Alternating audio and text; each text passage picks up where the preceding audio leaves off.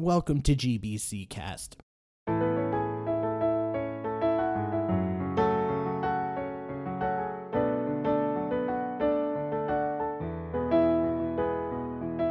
My name is TJ, and today we're going to be discussing two books. The first, by Becky Chambers, is called The Long Way to a Small Angry Planet, and the second is by Jim Butcher in continuing our series pick with The Dresden Files, Book 3, Grave Peril.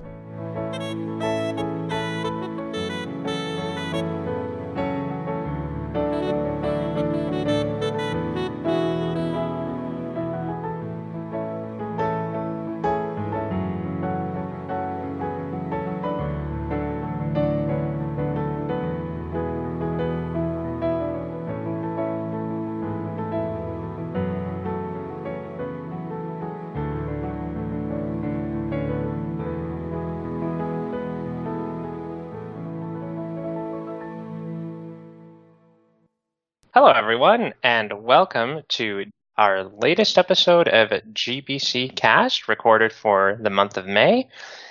We're going to be concentrating on two books, the first of which is by Becky Chambers, and the next by Jim Butcher, continuing our series pick. I'd like to go around and introduce everybody, as usual, so that way you have some familiarity with all of our voices and can acquaint yourself for the journey ahead. So let's start, let's do it alphabetically. I'm Boz, and I'm Chris. It's a pleasure to be here again. Yeah, okay. It's going to be that month, isn't it? It is. Sorry. It's all right. So I'm Boz. I'm Chris. I'm Fairy. I'm Leslie. I'm TJ. I am Jessica. I could hear the group collectively say, does TJ or Leslie come after Fairy?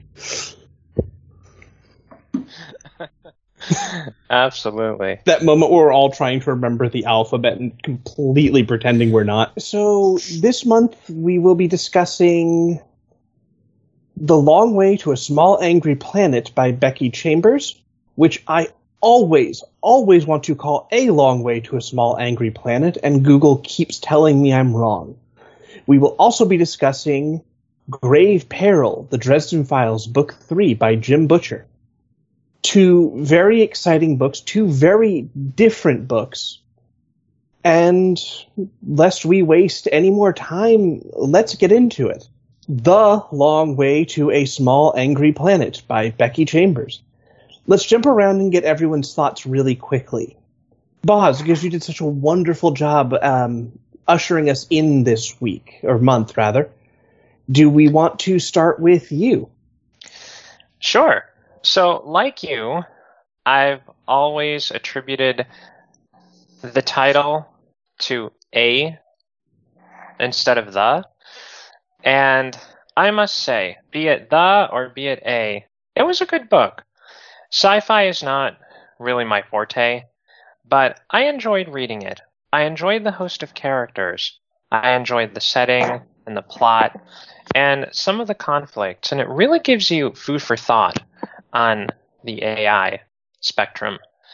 I particularly like all of the different species and how specious some people can be. Unfair though that may be. I love the term. So I think she did an excellent job introducing some of the characters, and the sheer unbridled creativity here deserves accolades. So it wasn't the best book I've read because, again, sci-fi is not my forte, but for what it is, I really enjoyed it. I thought it was entertaining, and I gave it a 3-star review. Fair enough. Let's bounce over to who I feel is the polar opposite person from Boz. Leslie. Leslie, you are the opposite of Boz. What did you think of The Long Way to a Small Angry Planet by Becky Chambers? After we go through this, you're going to have to tell me why I'm the polar opposite of Boz. But I'll happily explain. I have a chart. You have a chart. Okay, so I really enjoyed the book. It felt good. The characters felt good. The resolutions of each individual story felt good. The ship felt good. And I think overall I'm very happy with the book. I wasn't sure at first what it was getting at because I just kind of felt like stuff was happening, and then it took me a while to kind of realize that that was sort of the point. And I'm satisfied with that. My heart was happy, and things happened. We'll put that on the back of the blurb if they ever ask us to write the 20th anniversary. It made my heart feel happy, and it was good. I've got to say that I really enjoyed the dynamic between the crew members. I thought it was just brilliant that they didn't get on right away. And I think that they'll always have their differences, but I think that they all learned something, and they learned something from the experiences and how those were resolved in their own lives, but I think that they definitely learned from each other. I get that. Leslie, be honest. You wanted to say good instead of brilliant and stopped yourself. Maybe. All right, teasing Leslie aside, TJ, what are your thoughts on the issue? I echo a lot of what Leslie said. Good. Good. Good. Caveman good.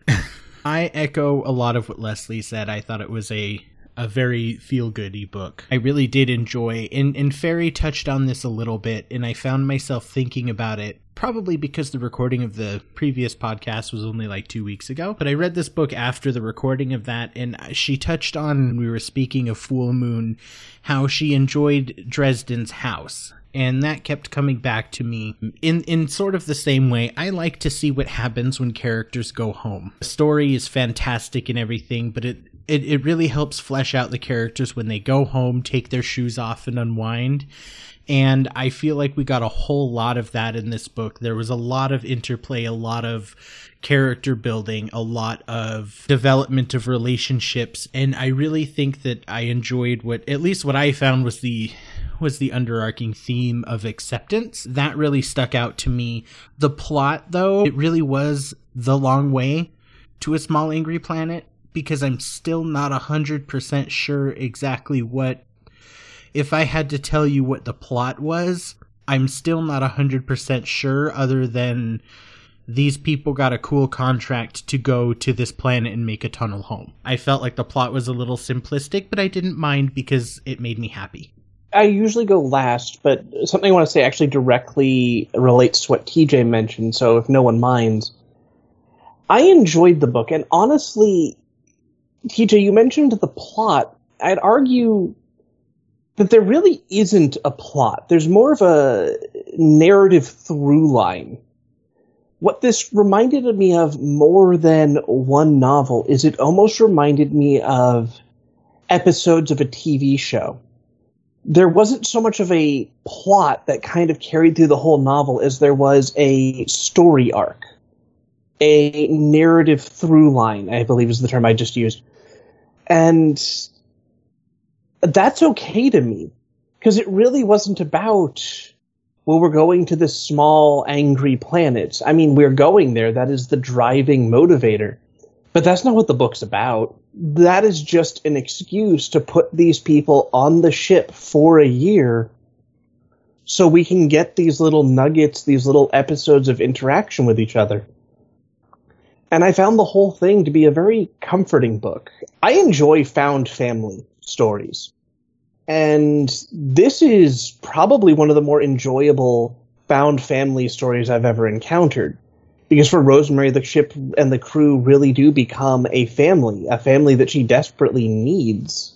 For me, that was everything I wanted from the book, and everything I got beyond that, beyond just that warm, fuzzy, fun acceptance feeling, was a bonus. And there was lots of bonus. There was enough tension and conflict and humor, but it was done in a uniquely The Long Way to a Small Angry Planet way. It was pacifist science fiction, which is something I don't think I've ever seen before. Even Star Trek, that proclaims to be pacifist in a way, and sort of idealize pacifism over armed conflict, still usually ends with gunfire more often than not. But not here. On the rare occasion that a gun or weapon is used in this book, it's never by our main cast. And it's never on behalf of our main cast. And I kind of liked that. Fairy, what are your thoughts? Reading this book was like drinking a cup of tea with a bunch of cake. It was very warm. It was very comforting and comfortable. And it made me smile. I share your love, Chris, for found family books. I really enjoy the emotions that come with that and the often deep characters that come with that.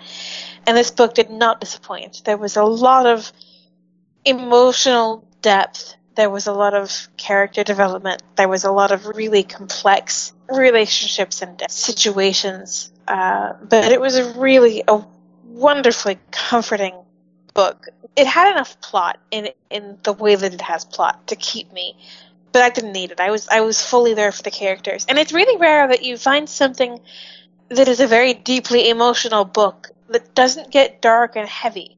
And I love dark and heavy, but I'm not always in the mood. And so it's nice to find books that still have that great amount of feeling in them and yet still manage to keep things light. So I loved this book. I actually have a question that I get to ask on this book that I don't think I've ever, or probably will ever get to ask again, barring a really unique pick. What was everyone's favorite episode, and why? It was the one that made me feel the most uncomfortable, because it really helped to drive the... Well, there are two. The first is I really, really liked the interplay between Jenkins... Is that his name, Jenkins? Which one? Jenks. Yes. And Levy. I really, that's the only regret I have about this book, is I really wish that had turned out differently. And I still hold out hope for the next books. I have a feeling that interplay isn't done. The other one that I really enjoyed, and it actually made me a little uncomfortable at first, is the interactions and the relationship between Sissix and Rosemary. Really stuck out to me is she's doing the research on Sissix's family and comes to realize that the ship is her feather family, and goes to, well, offers to couple with her, and that made me a little uncomfortable. And I was okay with Ashby and Pei because they were mostly humanoid, but I couldn't wrap my head around a lizard and a human getting it on, and that stuck out to me. But on further reflection, it is the ultimate reaching out and accepting one another and attempting to make your cultures and just showing affection, and that really stuck out to me. So I'm gonna have to say those two were my favorite. So with the Jenks and Lovey thing, it wasn't so much a single episode as that whole dynamic that kind of resonated with you. Yeah, and I put that into an episode because I feel like if you were to, because their story was interspersed. You got scenes if you cut everything else out, that could have been a novella to itself. Yeah. And it would have been coherent. Yeah, exactly. I am going to continue that line of thought and present two episodes. The first Cheating being... bastards. All right, fine. I'll just do one then. No, please, Boz, please give us two. Well, no, because I actually thought of another one that I enjoyed very much. So the first one deals with Sissix herself and how everyone had an opportunity to visit her family. The dynamics there, and that word fits so appropriately here, is utterly fascinating to me.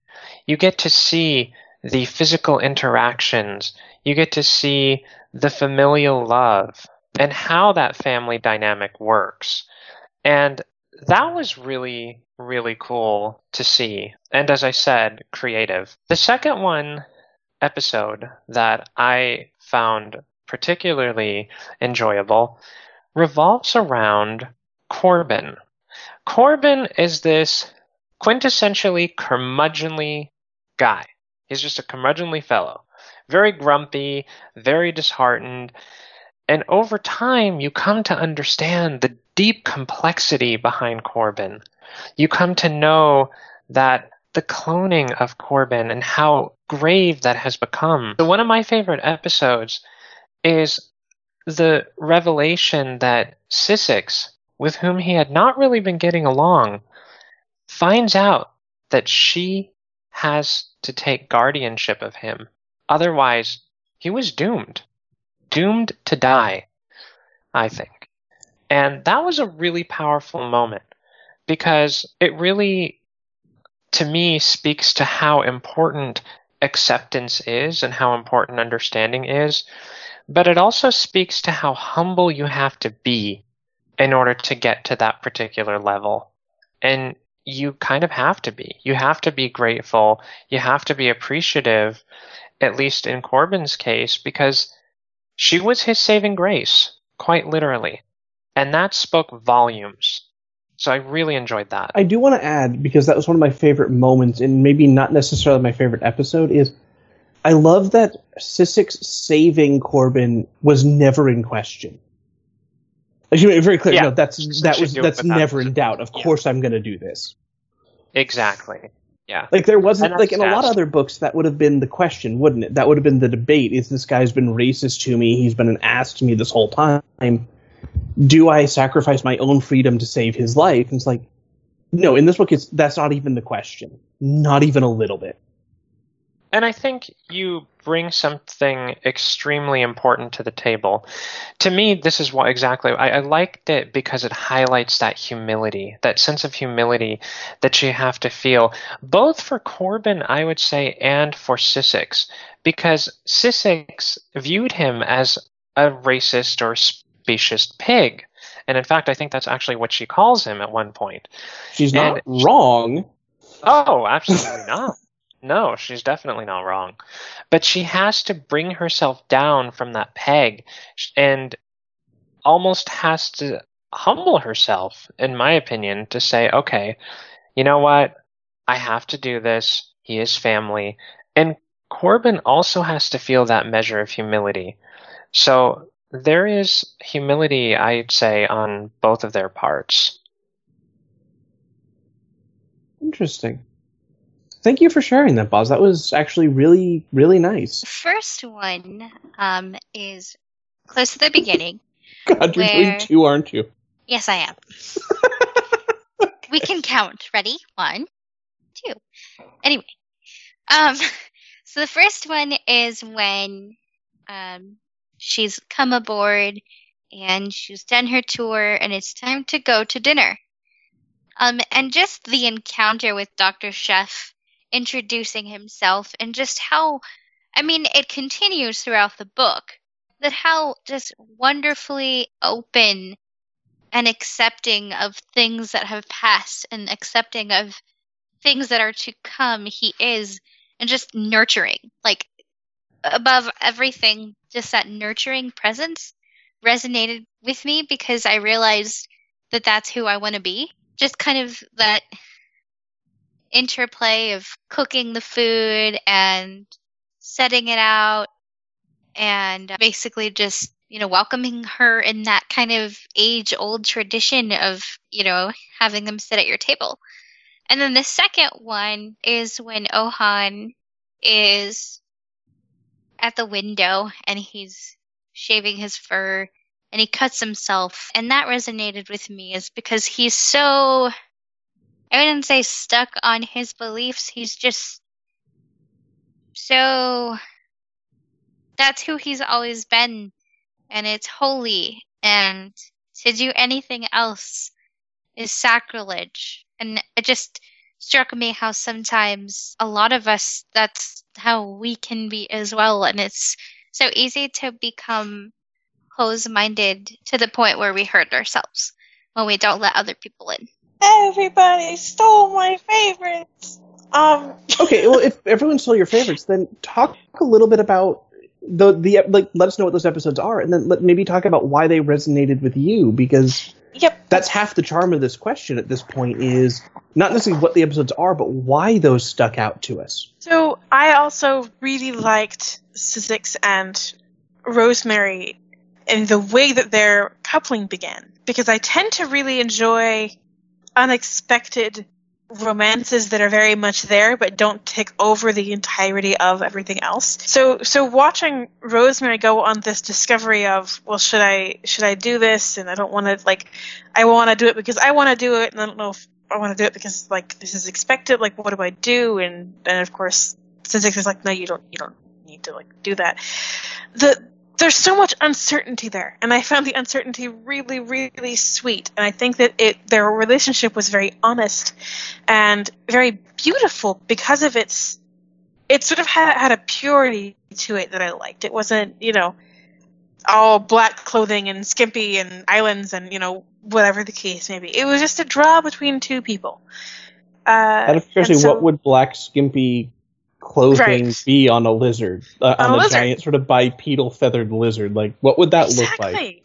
I also in general really liked the term feather family. I like that sort of cultural significance of of branching out into your own person and having your own. That sort of really was the found family concept culturally, and that I found really unique. Birds of a feather. Then also the Rosemary and the cook, because he sort of epitomized to me this comfort of, I'm here and I'm going to feed you and I'm very open. He was a very emotional character, but he was also very strange, and so I think that was a really interesting way to sort of get Rosemary into the wonderful strangeness that was life on the ship with all these people of, like, they're all people, these feelings are all still a thing, but they're going to look a little bit weird, for lack of a better word. And so his gentleness and his obvious care and devotion to his kitchen and the people who were in it, I think made for a really beautiful segue, and was one of the places where I felt the warmth of this book come through the most, was in their interactions. There are a couple, and I feel like I can make it a couple now. The first one that really stood out to me, or really stands out to me, and this is not in sequential order, it's just the one that pops into my brain, is the situation with the spiders, the hostage situation. Where they come on board and, they're looking for food and they're looking for energy. And yes, the first thing that happens is that they assault the captain for reasons that we don't entirely understand. But I loved that the situation wasn't resolved with violence. Ashby didn't turn into the brave space adventurer. Rosemary didn't pull out some sort of surprising, daring do and, acrobatic martial arts. She spoke a language they spoke. She talked to them. She figured out not only what they wanted, but why they needed it, and worked with them. Worked with them so that everyone got to walk away from that situation happy and alive. I've literally never seen that in science fiction before. And after reading that scene, that chapter, I wondered, why don't we see this in science fiction more? Why don't we see the situation get de-escalated? Where two sides can actually figure out what's driving the other and actually achieve a peaceful resolution. I don't like any of the answers I'm coming up with for why there isn't more of that in science fiction. Because I don't like what that says about us as a people. And I think we can do better. And I say that as a person whose book could basically be titled The Amaranth Chronicles: Escalation of Violence. But I think as a culture we can do better, and I think we need to have more fiction that works like that. The second one And this is the one where the book broke my heart. And I'm aping a little bit of TJ here, but a little bit more specifically.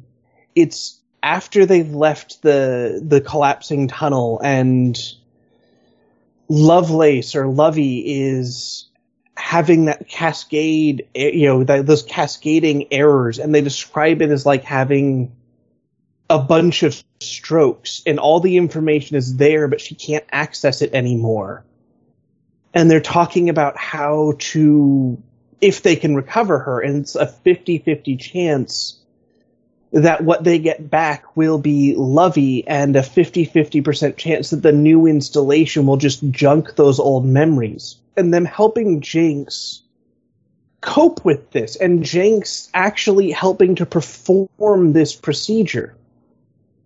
And then we switch over to Lovelace, and I want to say Lovelace because it's decidedly not Lovey anymore, and her not understanding why no one's talking to her,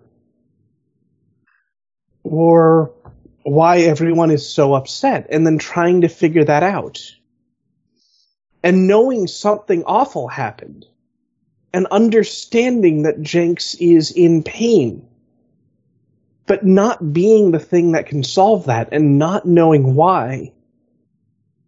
And then, of course, Jinx and Kizzy's friend finally talks to her and discusses with her the situation, makes her understand what's going on, and then how to resolve it. And it's like, we're going to use this body that Jinx bought for the other Lovey, because it's not your fault you're not Lovey, but it's not fair to you or Jinx that this situation is the way it is. It's not fair to Jinx to hear your voice coming out of these speakers, and it's not fair to you that Jinx has all this baggage towards someone that you resemble.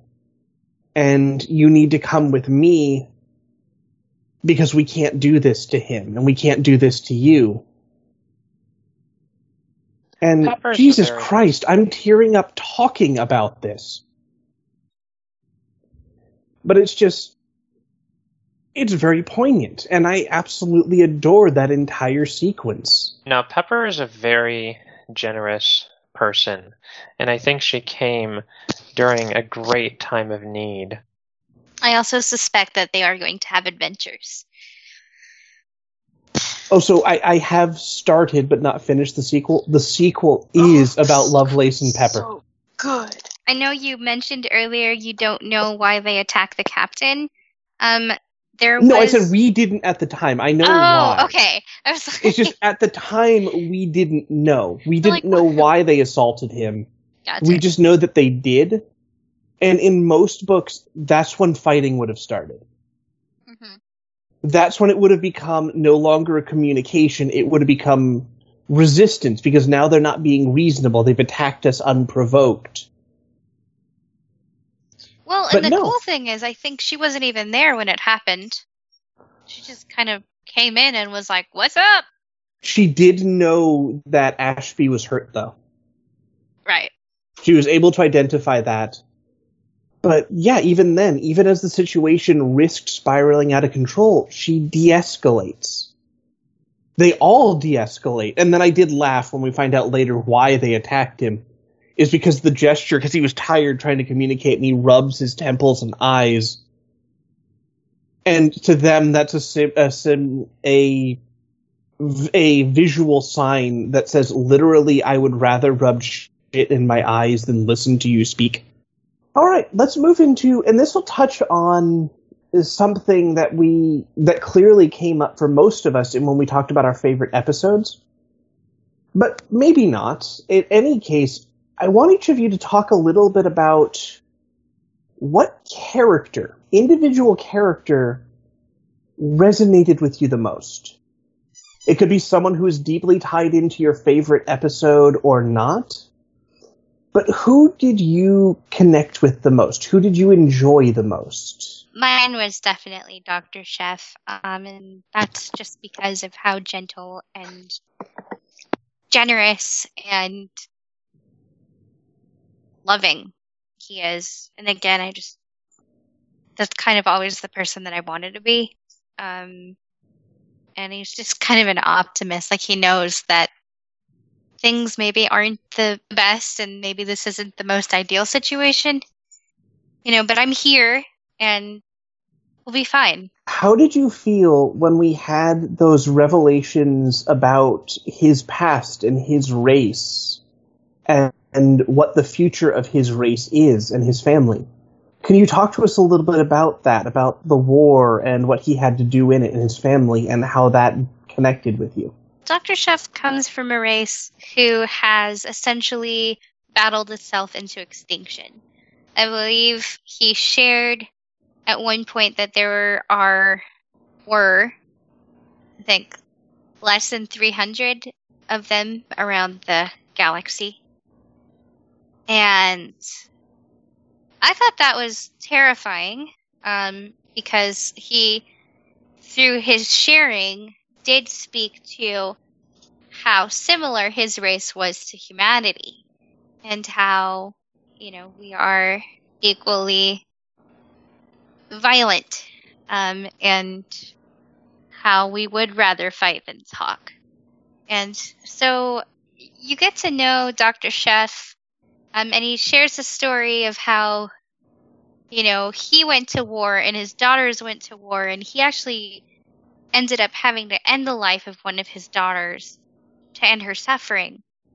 And I was very sad, because obviously I like the character, and, it was very surreal. It was like, oh, you did that? Okay. But at the same time, I could see that he had found peace.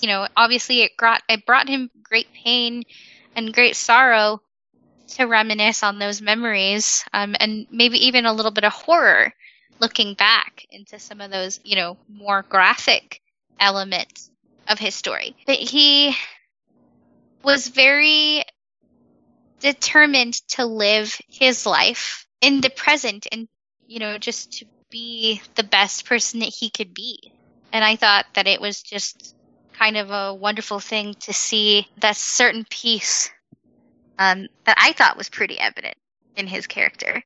At the risk of steering the conversation, one of the things with Dr. Chef that really resonated with me was a story he told about when he first started traveling.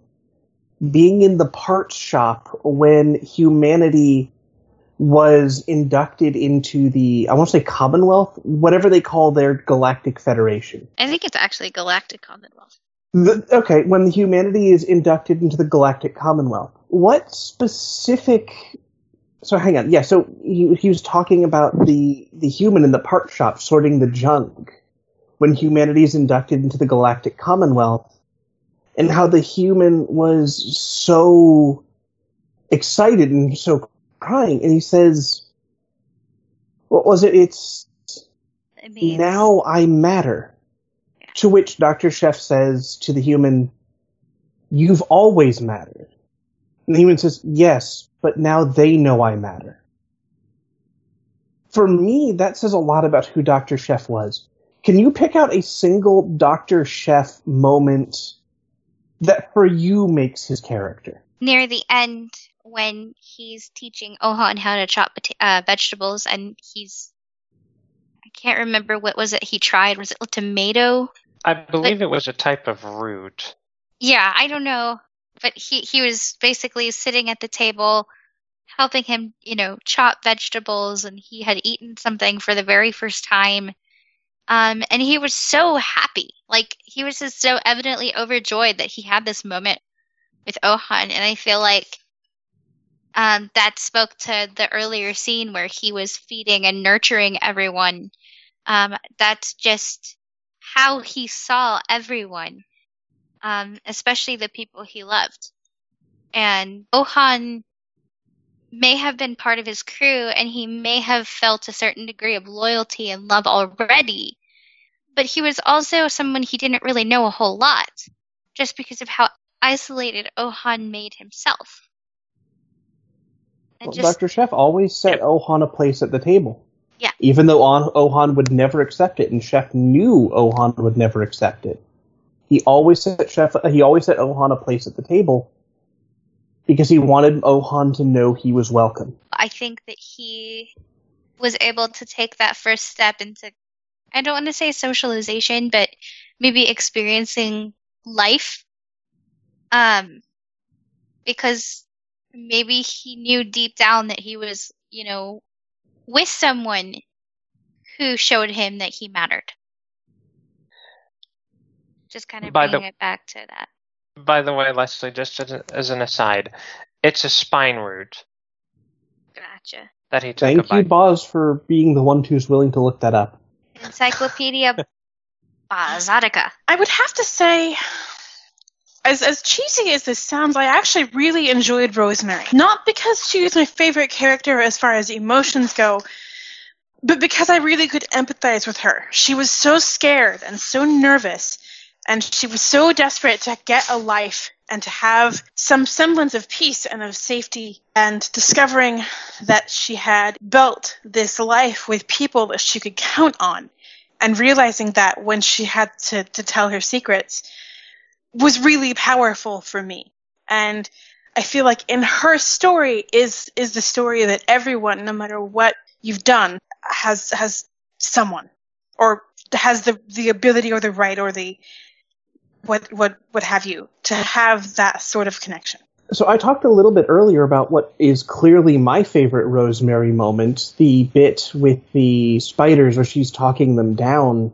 Can you talk a little bit about your favorite Rosemary moment, that moment that kind of encapsulated for you who she was and made you love her, or at the very least, that moment that kind of solidified that for you? I have two of them, but I'm going to say them both because I think they kind of in some ways encapsulate themselves into one moment. When she first stepped onto the ship, she was so leery. She was twitchy. She was ready to run. She was like, I don't know what I'm doing here. I don't know if I should be here. Like, what is this? And everyone kind of put her a little bit at ease. And, the whole, you're welcome to go on this mission with us thing. So jump from there to her telling them about her life and what happened to her. She was scared then, too. But it was a different kind of scared. Now she had something to lose. Now she had these people's respect that she didn't want to lose. And so the fact that they just accepted what she said so openly and so readily, and her very emotional reaction to that of relief and pain and love and like all of those things rolled together, I think really was a huge transition from her. Rosemary is one who has a hidden family history, and we know that from the very beginning, even if we don't necessarily know what it is right away. Can you talk to us a little bit about what Rosemary's family history was, how it shaped her as a character, and maybe how you felt about those revelations and how she and others reacted to them? Rosemary always seemed to me kind of to be a very... she had a lot of thought. She had a lot of deep thought. And she had a lot of conviction over what was right and wrong. And she also seemed very peaceful. So in revealing that her family had such a big part to play in a war that was tearing things apart, and the captain of her ship even had a girlfriend at play in these events, she was very apprehensive that people were going to hate her because of what her family had done, even though she herself was her own person. But those feelings of not feeling like you belong, not feeling like she belonged to, rather, with her family, led her to strike out on her own. And striking out on her own sort of led her to become her own person. And so it was really fascinating to watch her sort of make her own path. But in part of making your own path, you also kind of have to own what's behind you. Otherwise, it doesn't really work because stuff comes back. And of course, stuff came back. But having her gain the ability to talk to people about it, and those reactions to mostly be, what the fuck, your family, but also you're not your family, you're this person that I've been like traveling with, or that I'm in love with, or that, I hired, that I respect. So why would we kick you out for something you didn't do? But like, why wouldn't you tell us? Those kinds of reactions were what she ended up getting.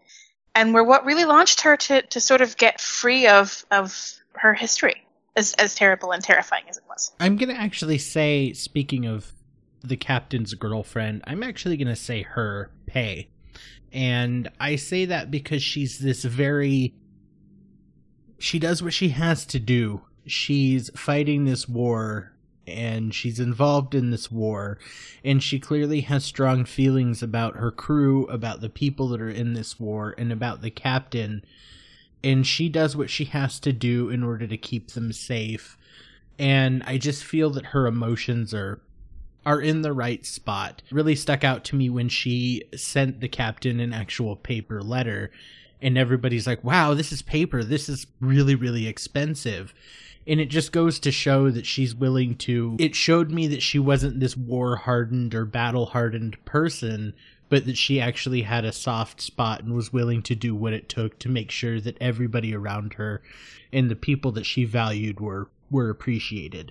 For me, I think the moment that really defines her as a character is the moment that her and the captain they're in bed, and she, who's actually in combat, and albeit not as necessarily an intentionally frontline fighter, is in combat a lot, just because of the nature of her job.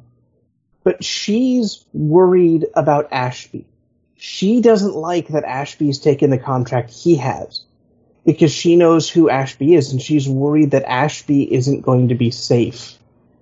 And I liked that, the idea that somebody who is a warrior, can love a man like Ashby, a consummate pacifist like Ashby, enough to be genuinely terrified for him when he's going into a significantly, theoretically at least, significantly less dangerous situation than she does daily. Can you talk about what moment for you solidified Pei in your mind as that favorite character, as that character that resonated with you, and what was that moment? You just did. I apologize. To me, that was what really stuck out, and it became when we were talking about it when the story is going on, it's always Captain Ashby so worried about her for those exact reasons, and he has those internal thoughts, and she comes out and says, like, I don't like that you're doing this.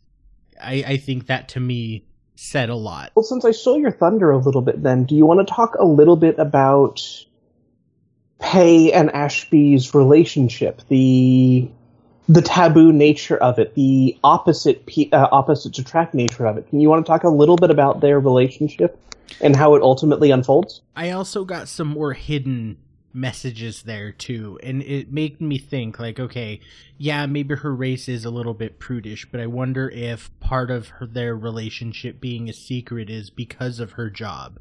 And I got the feeling that Ashby didn't give a shit. He's happy to tell the world, but he's doing it for her. So their relationship is this, I don't want to say secret love affair, because as we come to find out later in the story, there are trusted friends on her crew that know, as well as, Ashby's crew knows. It's the fact that they're willing to go through these charades is, to me, it's interesting. I find it a little bit, I'm trying to find the right word here, I don't want to say shameful or that anybody's ashamed of their relationship, but I kind of get the feeling that they're together, but we're not telling anybody about it. And to me, just picturing it that way kind of brought out an innocence to their relationship that's clearly not something to be trifled with. It's clearly a deep emotional relationship that still felt kind of like we were in high school with the whole I'm not telling anybody sort of situation.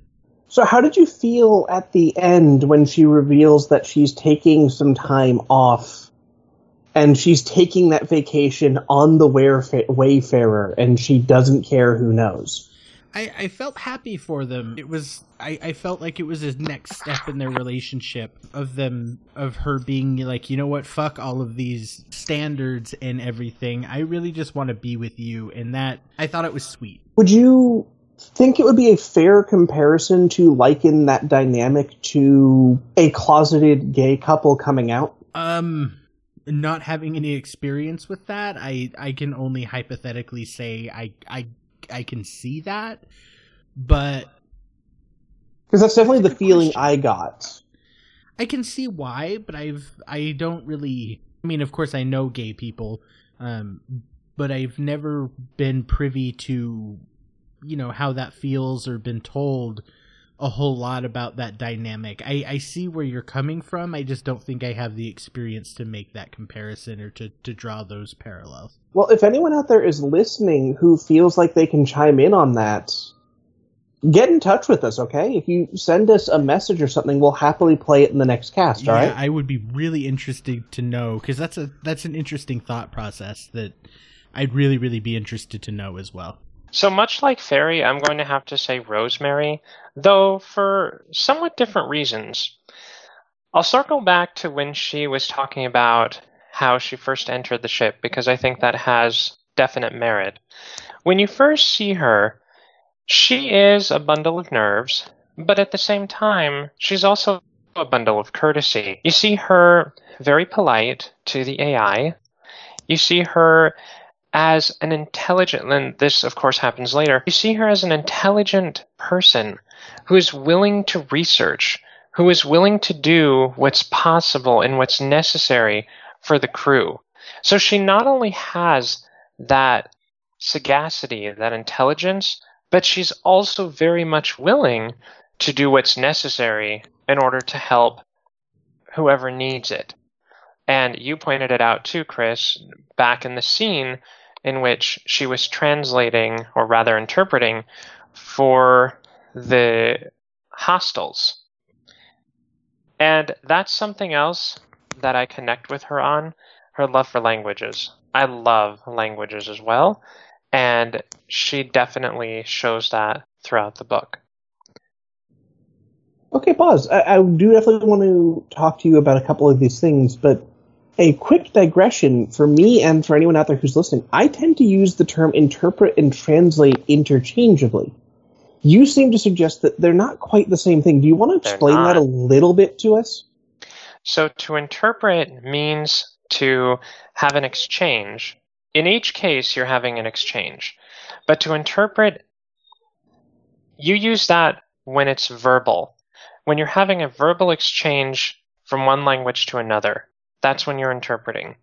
When you're translating, it's more along the lines of writing. You translate documents, you translate textbooks, you translate letters, etc. So translation correlates with writing, interpreting correlates with more of the verbal aspect. Okay, I must admit my brain immediately went to it's the difference between libel and slander. Yep, pretty much. Except you're not defaming anybody, so. Well, theoretically. You could be. Well, yes. You could be on behalf of someone else. Okay, Boz. So, without going into too much detail, because we did cover Rosemary's story quite a bit, do you want to talk about how Rosemary's family relationships and interactions with the crew resonated with you? The revelation about her family and how her friends reacted to that, and then I guess later on her connection with Sissix and with the chef and all the rest of them. Do you want to talk to me a little bit about Rosemary and how her interpersonal connections did or didn't make this character for you? Well, at first she was palpably distant, and for good reason. She didn't want to establish herself as the type of person who would, let's say, be found out and thus be hated. She didn't want to be reviled by anyone. You could tell, too, throughout the book. I remember one scene in which they had asked her a question, actually a series of questions, and she answered them with the aside of truth, lie, truth, lie. You could see that swinging back and forth. It was kind of fascinating to see. She was trying to protect her identity. And again, for good reason. I completely forgot they did that bit with the truth, lie after each statement. It was awesome. It was awesome. I completely forgot they did great. that. Thank you for reminding me. I loved that. Well, and the mere fact that she told Jinx about herself and how she became a nervous wreck. In fact, I didn't think that she was going to do it. But she did, and hats off to her for doing that. I think that was very brave. And something that we since we were talking about it previously, it's something that we really don't see in literature, at least that much. The truth tends to come out later on, but with her, it actually came out pretty quickly when the news rolled out and her father, well, was found out. And for understandable reasons, because there was nothing that she could hide. Now, she could have hidden it from Jinx, but that's what she said. She said, there's nothing I can do about this now. It's too late. They found me out. I might as well just do it. Yeah, and they saw her reactions and her needing to take that moment, and she knew that it was the point where she couldn't lie anymore. But she wasn't okay with lying anymore. Right. But I still say hats off to her, because were she clever and in a conniving sort of way, she could have actually lied, and she could have made up something, perhaps elaborate, contrived though it may be, but she didn't. And she had told Jinx and then later told everybody else. And you could see the terror, you could see the want for acceptance, and I really like that. I thought that was very, very powerful. And later on, she shows, again, demonstrably so, she shows herself in that light, in that she's very loyal, she's very committed, she's very strong-minded when she does the research in order to rescue Corbin. And I think that is one of my favorite scenes that depicts Rosemary, because it takes hours to research. And that's where we connect as well. I like research. As long as I don't have to write a paper about it, I can write papers, but I don't like writing papers. But anyway, I like the process of learning. I like the process of knowledge, but it takes time. And I could appreciate and understand how much time it took. And that time, that commitment, that dedication is wonderful. And I really like that about her. That's why she and I could connect, because I just could resonate. We had a couple of things in common. I don't have a lot to add there. Thank you for sharing that, Boz. You're welcome. It's my turn. And actually, I'm going to talk about a character who's not involved in my favorite plotline or my favorite episode. In fact, she's the only character who's gotten relatively short shrift in this conversation, because she doesn't have the big dramatic moments. She doesn't get the big, exciting backstory reveals or anything like that. She's just enthusiastic, warm, fun, funny, a ball of chaotic engineering energy. And that's Kizzy. Kizzy is my favorite character in this entire book, because it's just pure, unbridled acceptance and optimism boiled down into this person. And I just love her connections with Jinx, with Rosemary, with Dr. Chef. I love how when we first see her, she's making up her own lyrics to that song and just singing over and over again that her socks match her hat. And then Jinx is explaining to her that this is a song that was banned on this planet because it was blamed for starting a civil war. I was like, well, if they're really anti the man, then they should be all on board. They should be completely fine with me making up my own lyrics to their song. And I love that. And I love that she does get her one moment. She gets that moment where she's on Pei's ship undoing the explosives, and how everyone's like super tense, but she knows she can do this.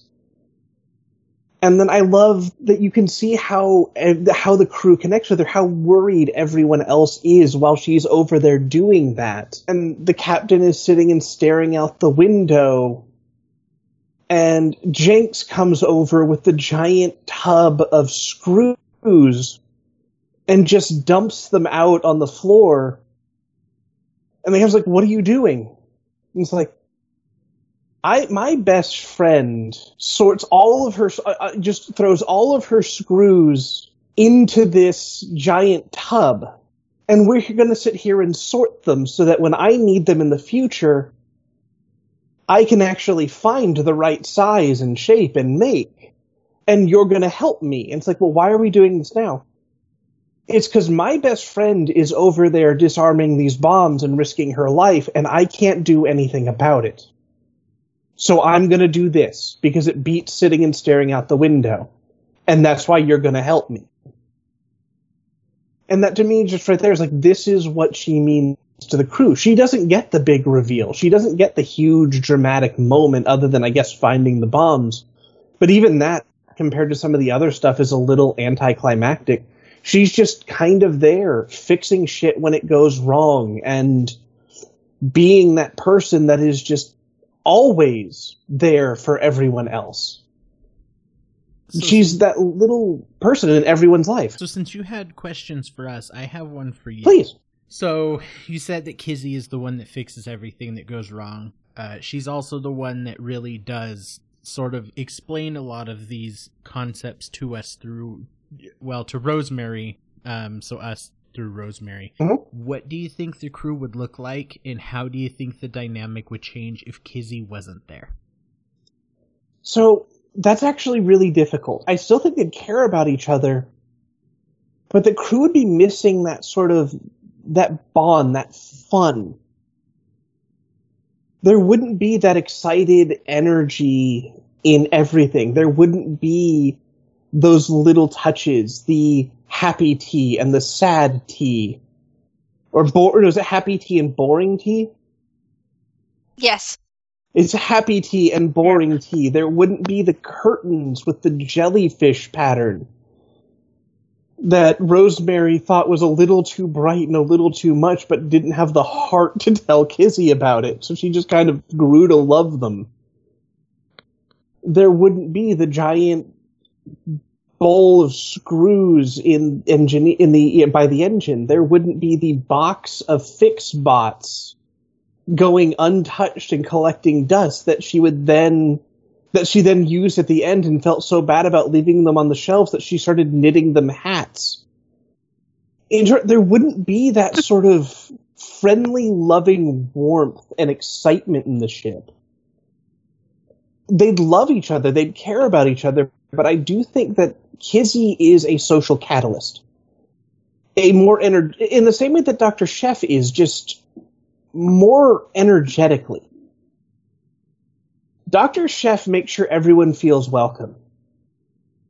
Kizzy makes you welcome whether you want to be or not. And she does. She loves everybody. The self-modding weapon makers.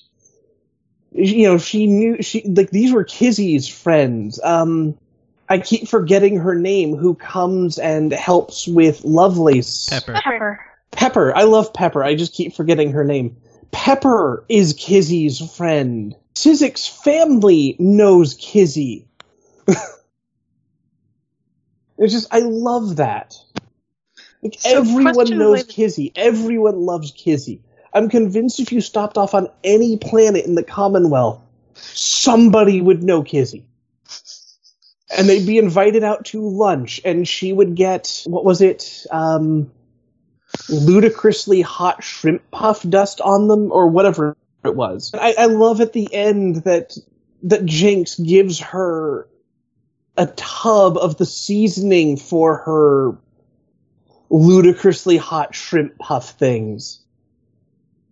Because he needed to express his gratitude to her, but, well, thanks to the issue with Lovey in the body, he has no money. And now she's so happy to receive it, and she's genuinely touched, and she's like, I'm gonna put it on everything. And you just know later that day, like, already the engine is literally crusted in it. There's no way it wasn't. And that's how they figured out a different kind of fuel. Okay, I do want to talk about one thing. I want to get everyone's thoughts on one thing before we go into final thoughts. Corbin and Ohan. That's all I'm going to say, and I want to get people's thoughts. The first thing that came into my mind was, oh, that fucker. And then you want to fill in the listeners who maybe haven't read this or might not read what happened with Corbin and Ohan? So, Ohan was, for all intents and purposes, dying throughout the whole book. He had reached a point in his life where the virus that let him see the universe and make his calculations for navigation had taken him to the final descent of his life where he would essentially die. It was called, was it the waning? The waning. Yeah, the waning is that dying process. And so we're at the part where he has navigated them out of the tunnel through seizures and restarts. He's literally working off of being injected several times by Dr. Chef so that he can keep going. And afterwards, obviously he collapses and he is dying. And they have this cure that he has refused to take for various reasons. I mentioned earlier that it was sacrilegious. He believed that he was meant to die, and he didn't really have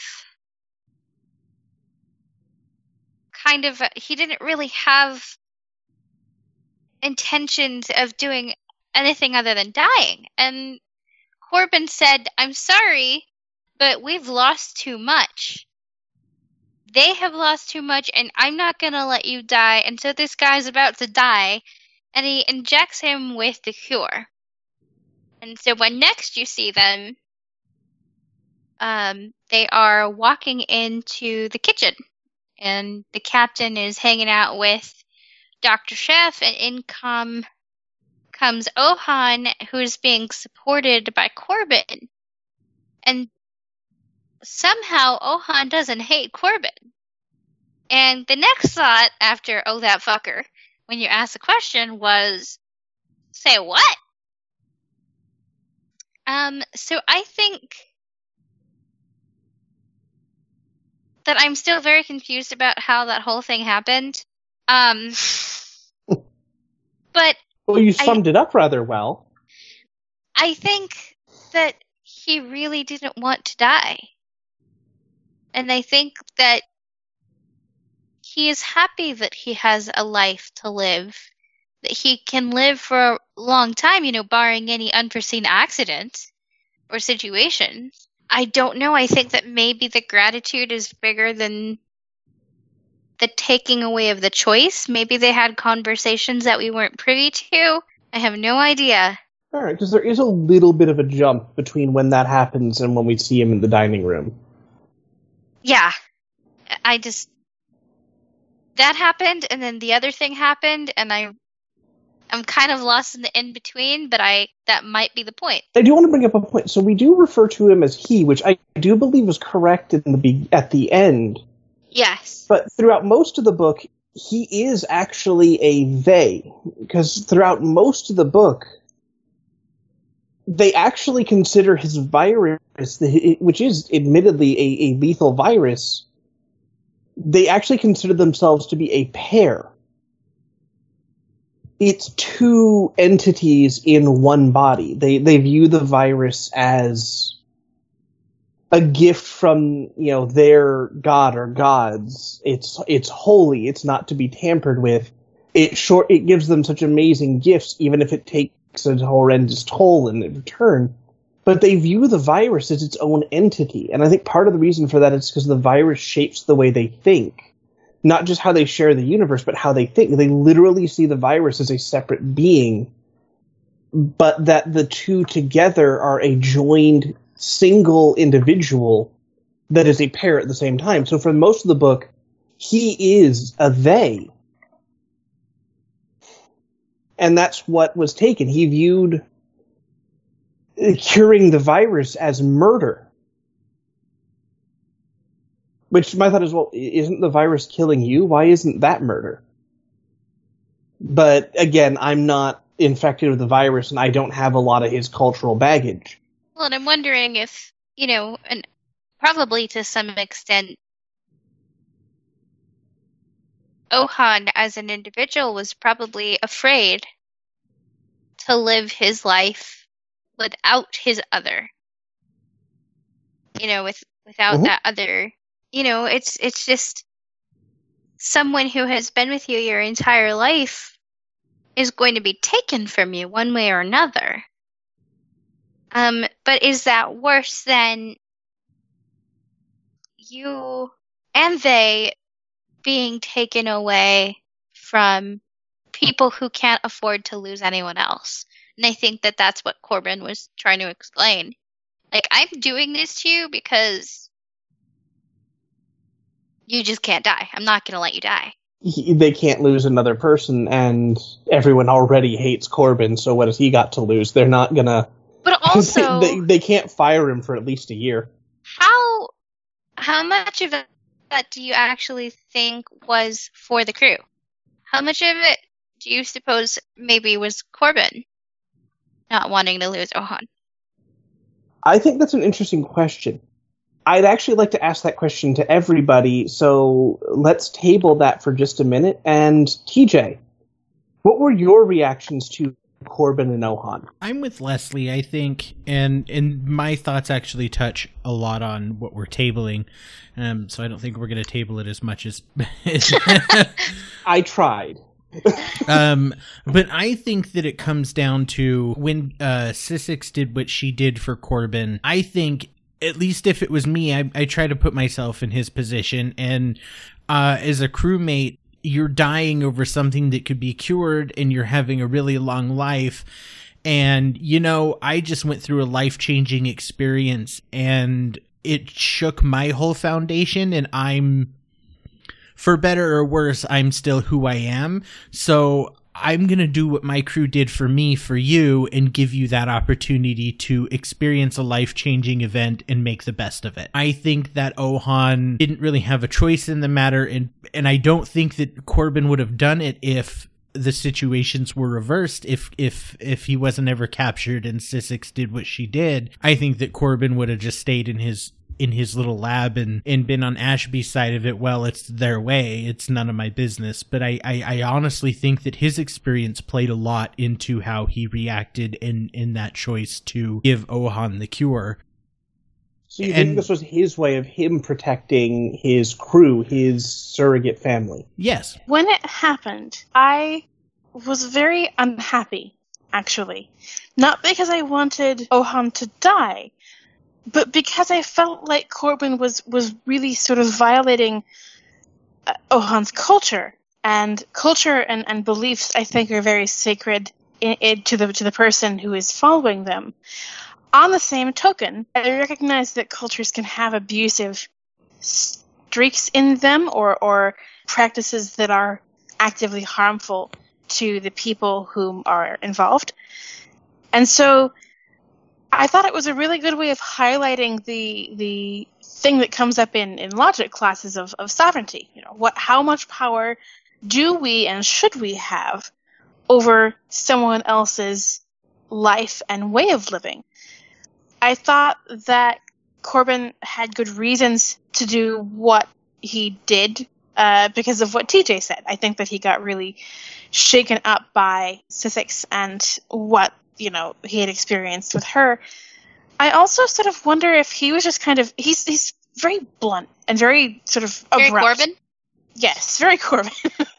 And so to me, it was just like, why am I bothering with this? Like, we have this thing. Why aren't we using it? Why aren't we doing the logical thing here? But I think that it was a really deep look at culture versus family and different beliefs intersecting in a very powerful way.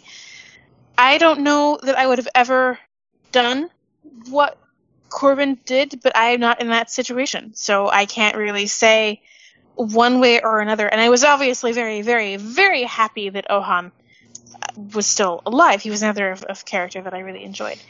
So it was an odd mix of happy, indignant, sad, but he wasn't indignant. So then I was confused because I was like, well, I can't really feel indignant over someone who doesn't feel like indignant for themselves. That's putting emotions in their face, and I don't want to do that. So it was a very odd reaction for me that didn't really ever quite end up leaning one way or another. I have another question before we hear Chris's Please. take on it. Okay, so after he isn't as indignant as one would think he was, do you think that is because he realized and was grateful for his new life? Or do you actually think that the virus really was that influential over his decision to live or die? I don't think there's any way for us to know, and I think that's part of the charm of the story, is that we don't know.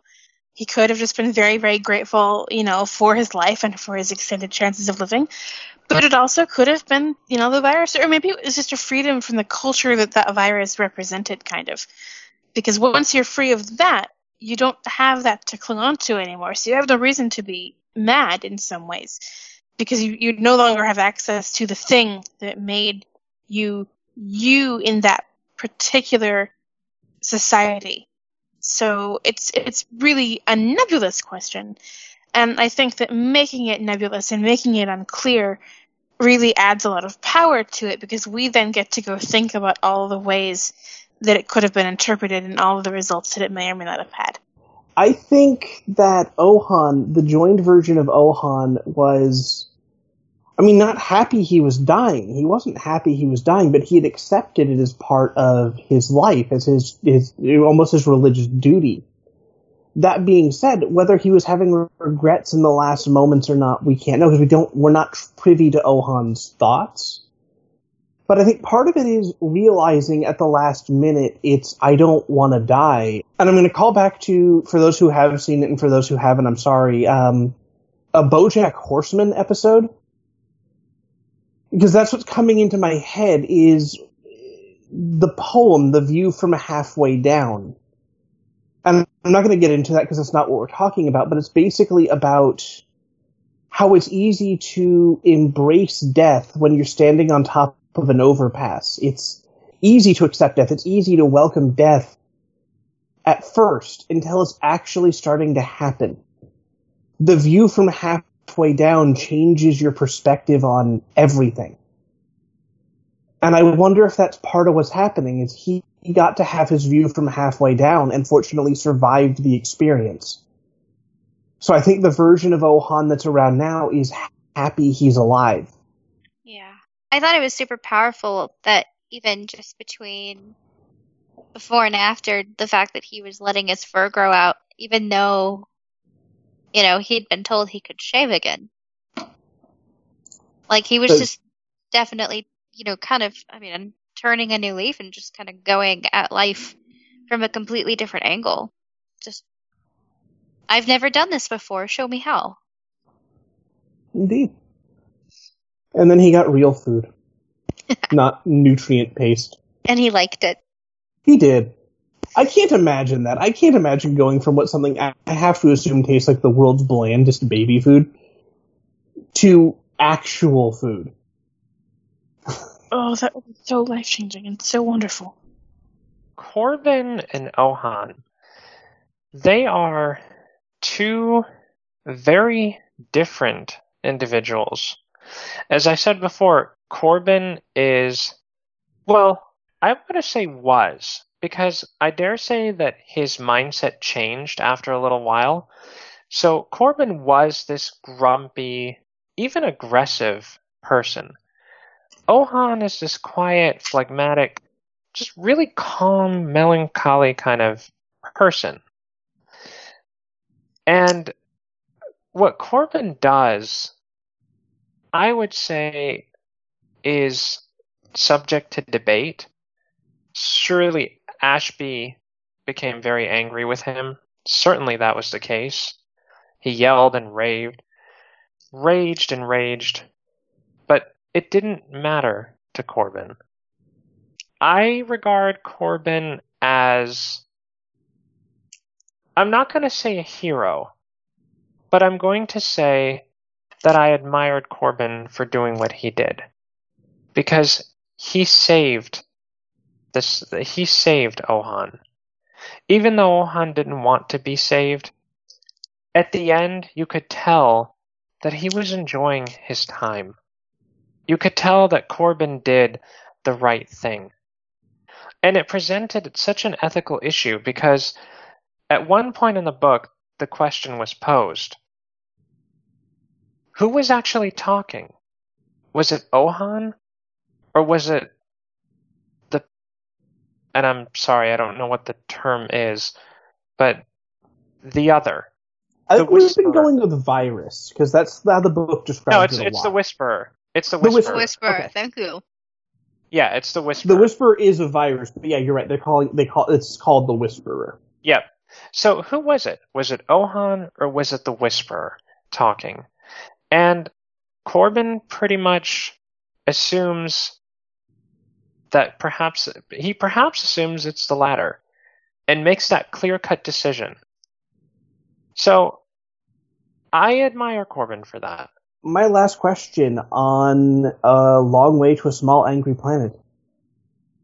Happy tea or boring tea? Definitely happy. Also happy. Happy. Happy. I'm on the happy tea train. All right, thank you guys.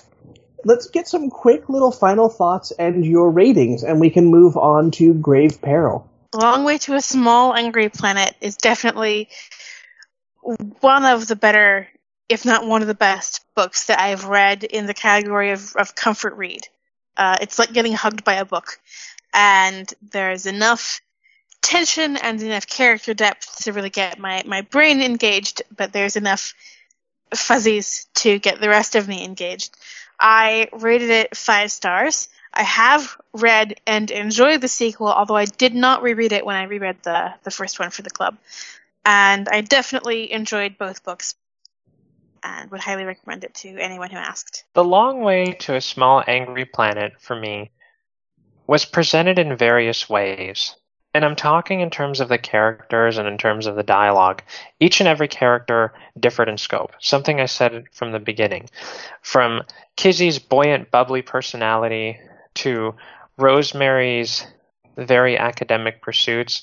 And again, just to underscore this, I related to Rosemary not really because of the research, but because of her pursuit of knowledge. And I love that about her. I loved Kizzy's really funny personality. In fact, I think on one or even more than one occasion, I laughed out loud because Kizzy was just so funny.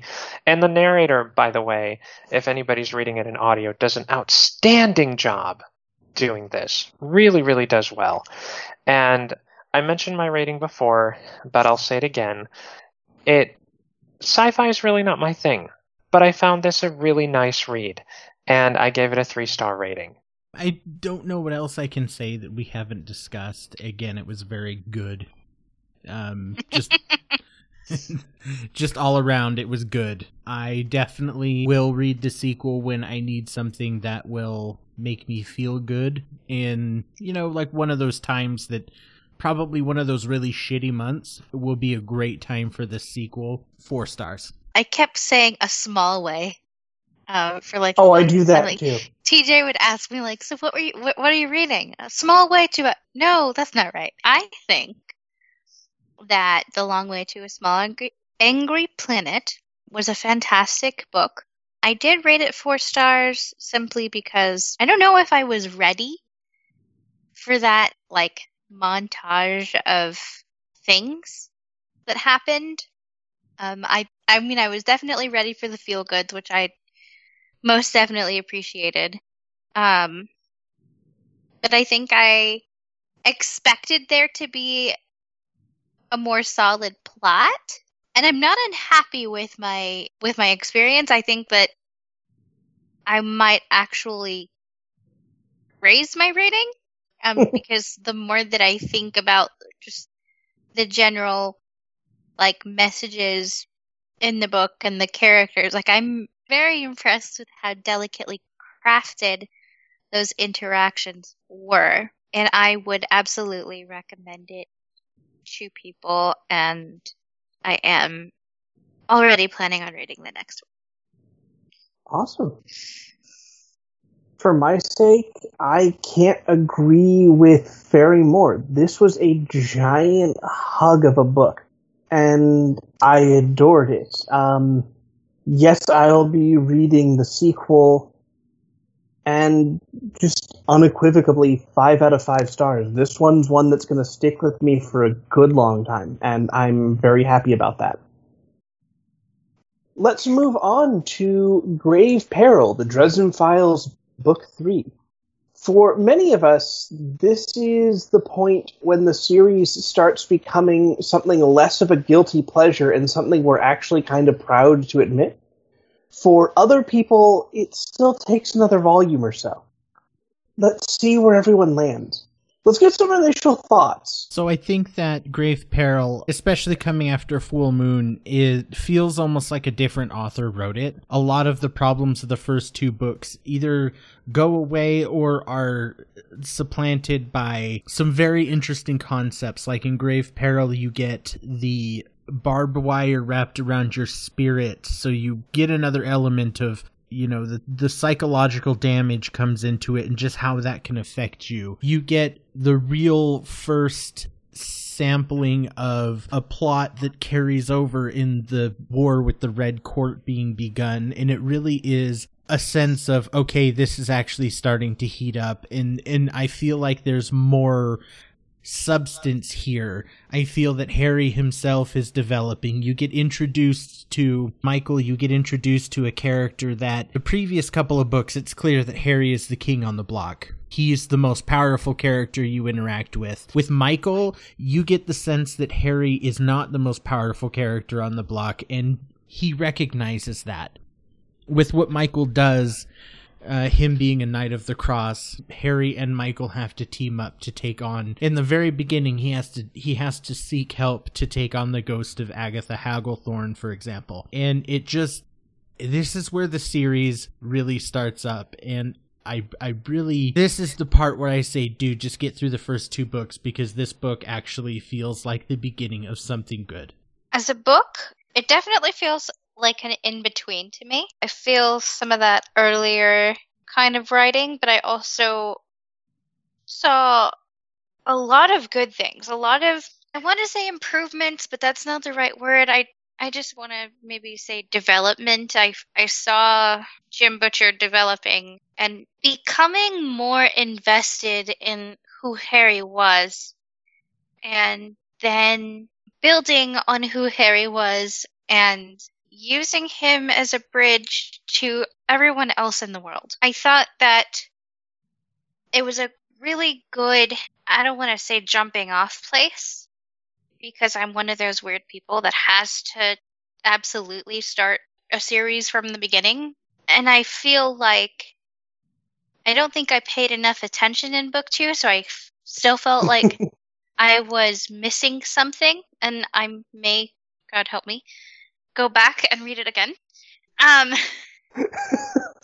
so sorry. No. It's, I mean, I like the book, and it's hard for me to think of this book on its own, because I do see it as kind of that link to the rest of this series, and I think to myself, oh wow, I cannot believe how many people I forgot, and I cannot believe how many details I forgot that were super important to the reasons why these things happened. So I really enjoyed kind of just getting back into that world, and I really enjoyed getting to know everyone again. Michael is definitely one of my favorites, because he's just so good and noble and knightly, but he's also superhuman, and you know, you see him doubting himself and doubting what he's doing in some moments. And I think, to me, that speaks to real faith. Is not, you know, when everything is going well, but when you really have to make those decisions.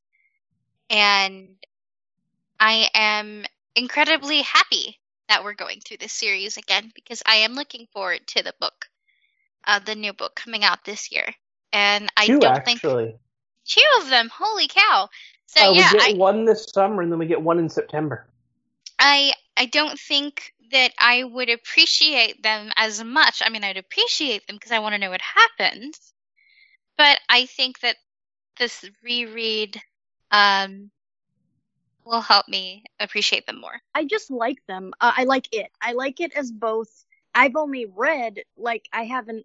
This isn't a reread for me. And because I know it's a series, maybe that's why I'm not, like, really truly missing anything, that I feel like there's not, like, a huge gap. I didn't get any sense of something being so different that it jarred me. I guess I'm viewing these, to borrow the phrase that we used earlier, sort of like a television program.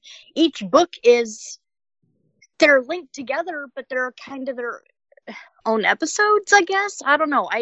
That's kind of how I feel about them. I liked the events that unfolded in this book.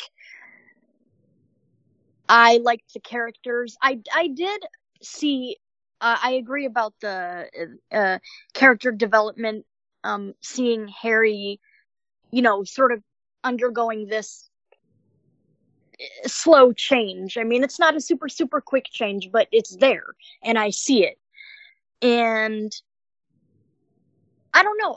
Honestly, I kind of feel like I read these books, and when I do, I can just sort of kick back and relax and read them. And there's times where I go, "Grr, why are you doing that?" or "Why are you saying that?" And a lot of times I'm literally laughing out loud because of something that the characters do. And I don't know, the relationships, I just kind of like the whole thing. My goodness. I enjoyed it. I enjoyed it because, like Leslie, I remembered details that I had forgotten. I didn't realize Mr. was so large. Maybe that was just something I overlooked. I also had the pleasure of reading the exchanges between Dresden and Michael as they are in the car, and how Dresden's religious fervor was practically non-existent, and how Michael, pious, wise Michael, had tried to talk him into being more faithful. And you could tell the long-lasting friendship between those two. You could tell that they've had a similar conversation like that before. And I had laugh out loud moments on more than one occasion when I heard the exchanges. And I say heard because I listened to the audiobook, and it was so well done. Very, very well narrated. I also liked the descriptions. I liked the prose. We were talking about food. The cold cuts, the soda. He just makes you want the food. And I remember, even from my first reading, I think the bar was McAnally's. If I remember. Yeah. Everyone just calls it Max, but it's McAnally's. Yeah, if I remember correctly. Steak sandwich and fries. And you see these things plopping into the book. These regular particulars of the world. The elements just appearing this way and that. Bob, Mr. And they just become familiar things. And one thing I have to comment on relates to the ghost of Agatha Hagglethorne. So, first of all, what a name. Second of all, my goodness. I had forgotten her story. And when I read that, such a sympathetic chord was struck. I felt so sorry for her. I felt so sorry for the abusive relationship that she was in, and so sorry for her daughter, because it was such a real kind of story. A story that perhaps did actually occur at one point or another. And how she became insane, how she was trying to hush all of those babies. It was something that was sad, but something that was very, very much profound. So I liked it. In the first book, Jim Butcher created juggling balls.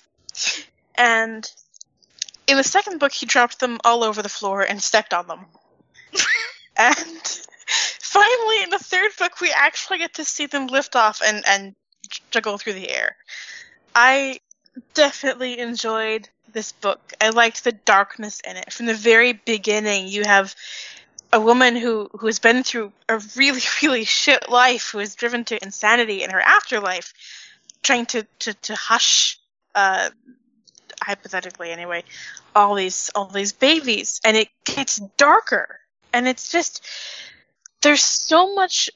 It's a very narrow view in the sense that it all comes from Dresden, but the plot itself is very wide, and it's really hard. I usually have a really hard time with books that have super big picture views, but that usually means that I end up reading plots that are very linear and very shallow in some ways. This is not one of those. You have really big events that are kicking off here. You have people who Justin is failing. Murphy gets really hurt. And he actually has to take out someone that he thought he finished with already. So I think that, as other people have said, there's lots of character development here. I would say that it's among my favorites. I wouldn't quite say that it is my favorite. But I think that we get to see the growth of Jim Butcher. We get to see the growth of overarching plot and those tiny details that everyone else has mentioned. They're so prevalent here, and they have such a place here because it brings everything else to life. You are not going to feel like somebody torturing ghosts with barbed wire is real. You're not going to feel that sympathy unless you have the details like the steak sandwich and soda, like the huge cat and the talking skull. Well, not the talking skull, but those little things ground everything else in such a profound way, so that the emotions and so that the plot can really do their jobs. I would consider this a bridge novel. I would consider this a launching novel, not a jumping off point, because I do think that 1 and 2 sort of give a foundation so that we've been familiar with this world already.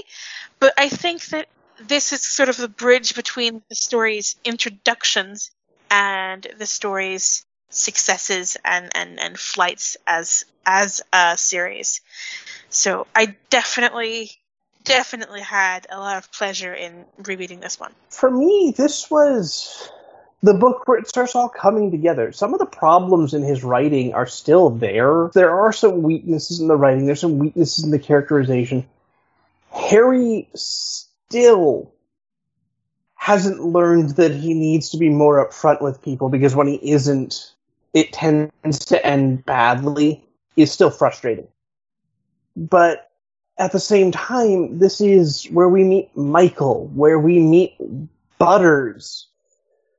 This is where the plot starts becoming a plot, not a monster of the week or monster of the novel sort of thing. The vampire court thing really kicks into gear. We meet Thomas and Justine, and I love Thomas and Justine.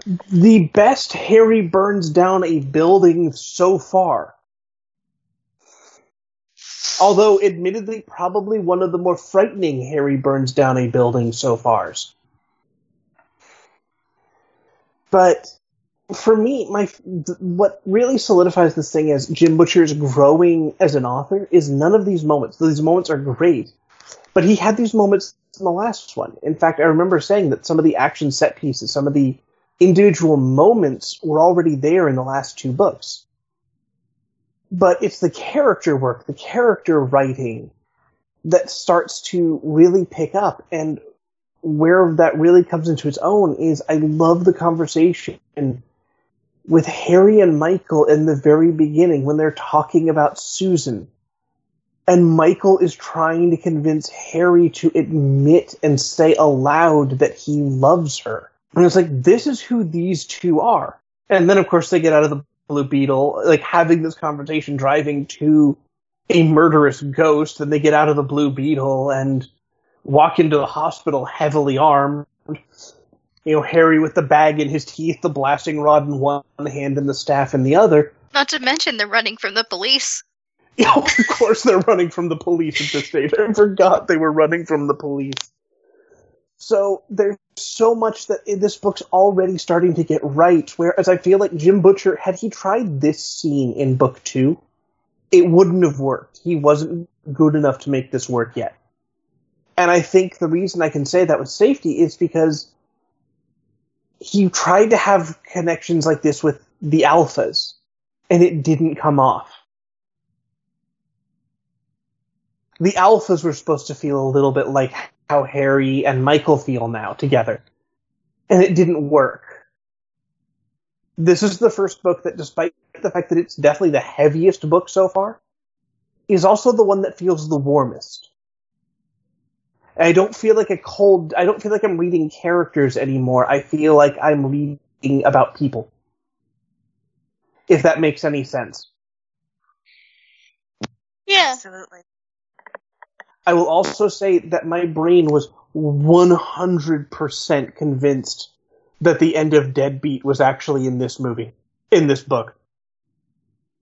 I was 100 convinced that this was the book where we get Butters and the T-Rex and Polka will never die. Ah, man, and was I can't so wait disappointed when it wasn't. It's like, oh, right, that's not this book. Yes, you're sort of like, the hell? Don't worry, you've got something to look forward to.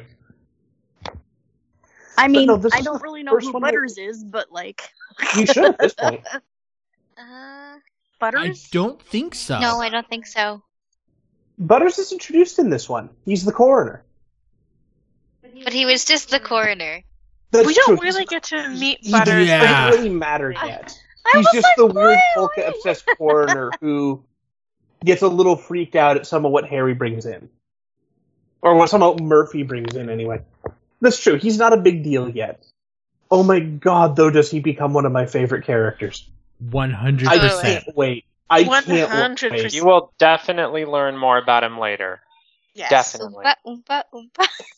It's just like, I never expected to see this particular faith made manifest.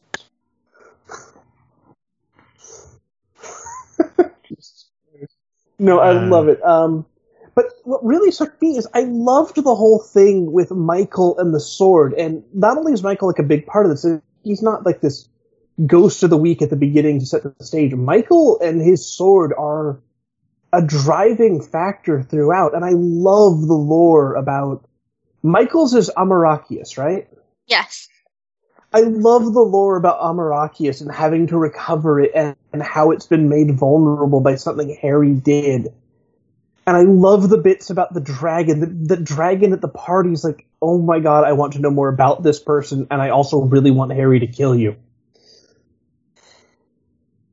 In fact, the series needs more dragons in. I'm just going to say that. The series needs more dragons in it. It has been a glaring lapse up to this point, and if Peace Talks doesn't immediately begin with dragon-on-dragon drama, I'm going to check out.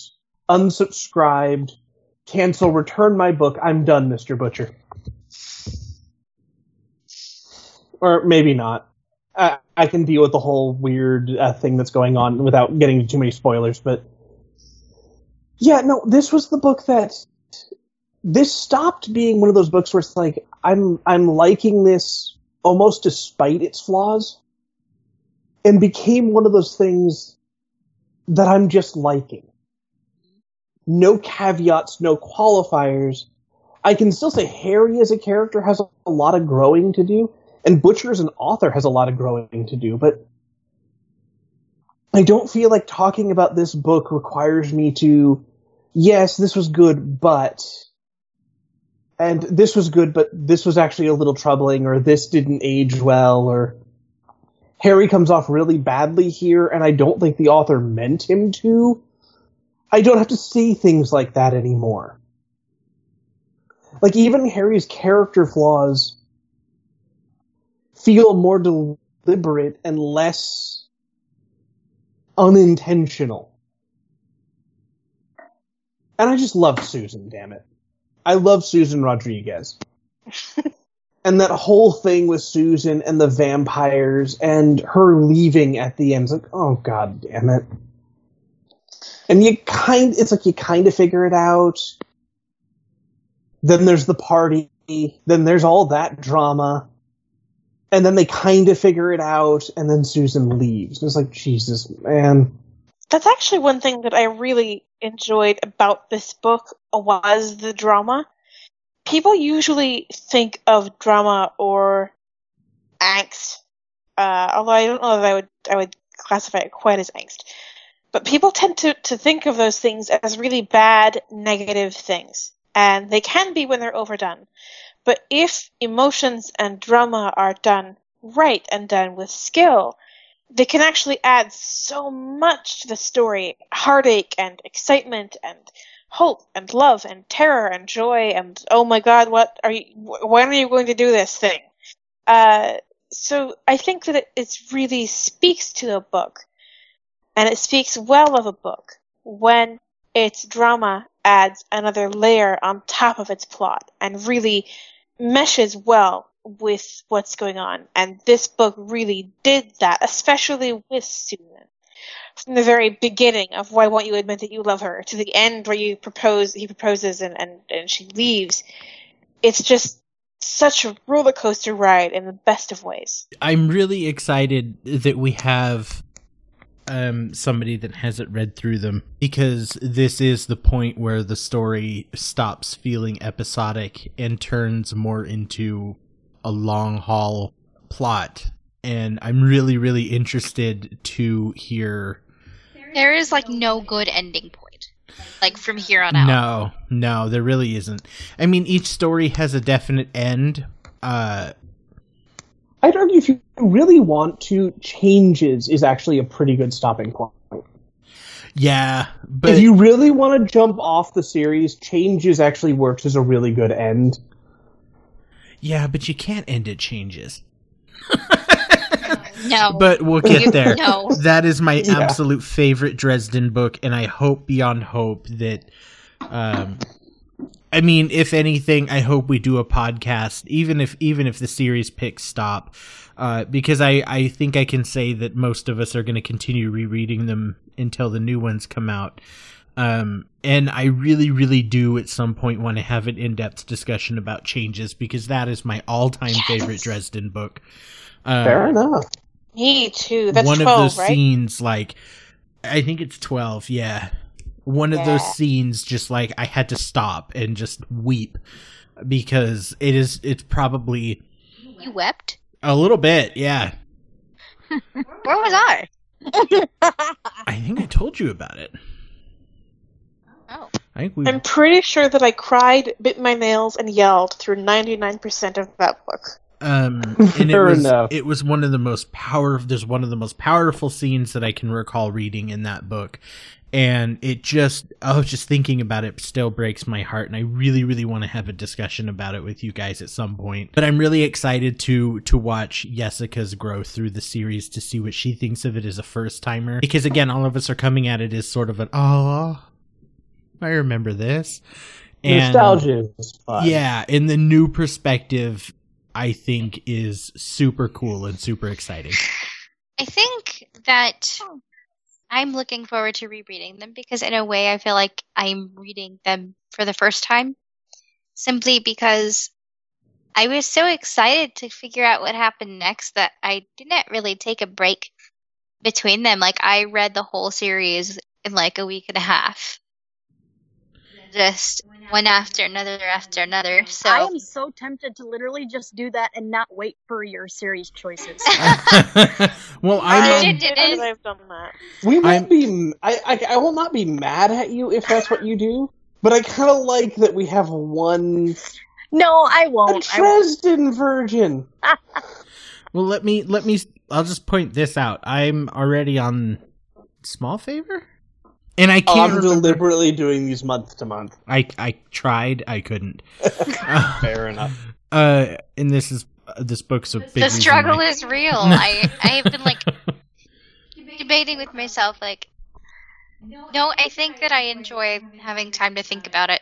I think that I'm gonna maybe speed up before the summer book. But yeah, the book that's coming out in June, I think it is is like, or not June. Actually, I think it's June or July. I think it's July Like, 17th.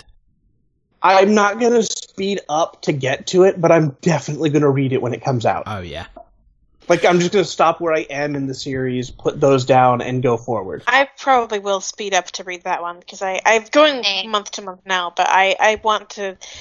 I read them for the first time like 4 years ago. No, 5 years ago now.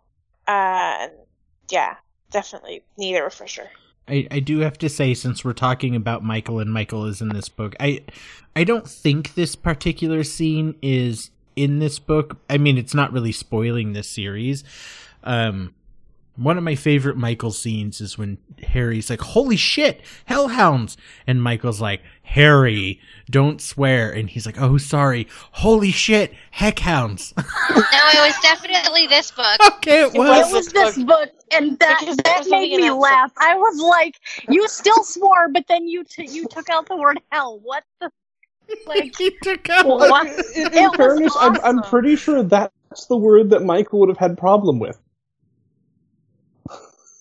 Well, yeah, but still, it was just awesome. The whole thing was just Well, like that it's- made me laugh.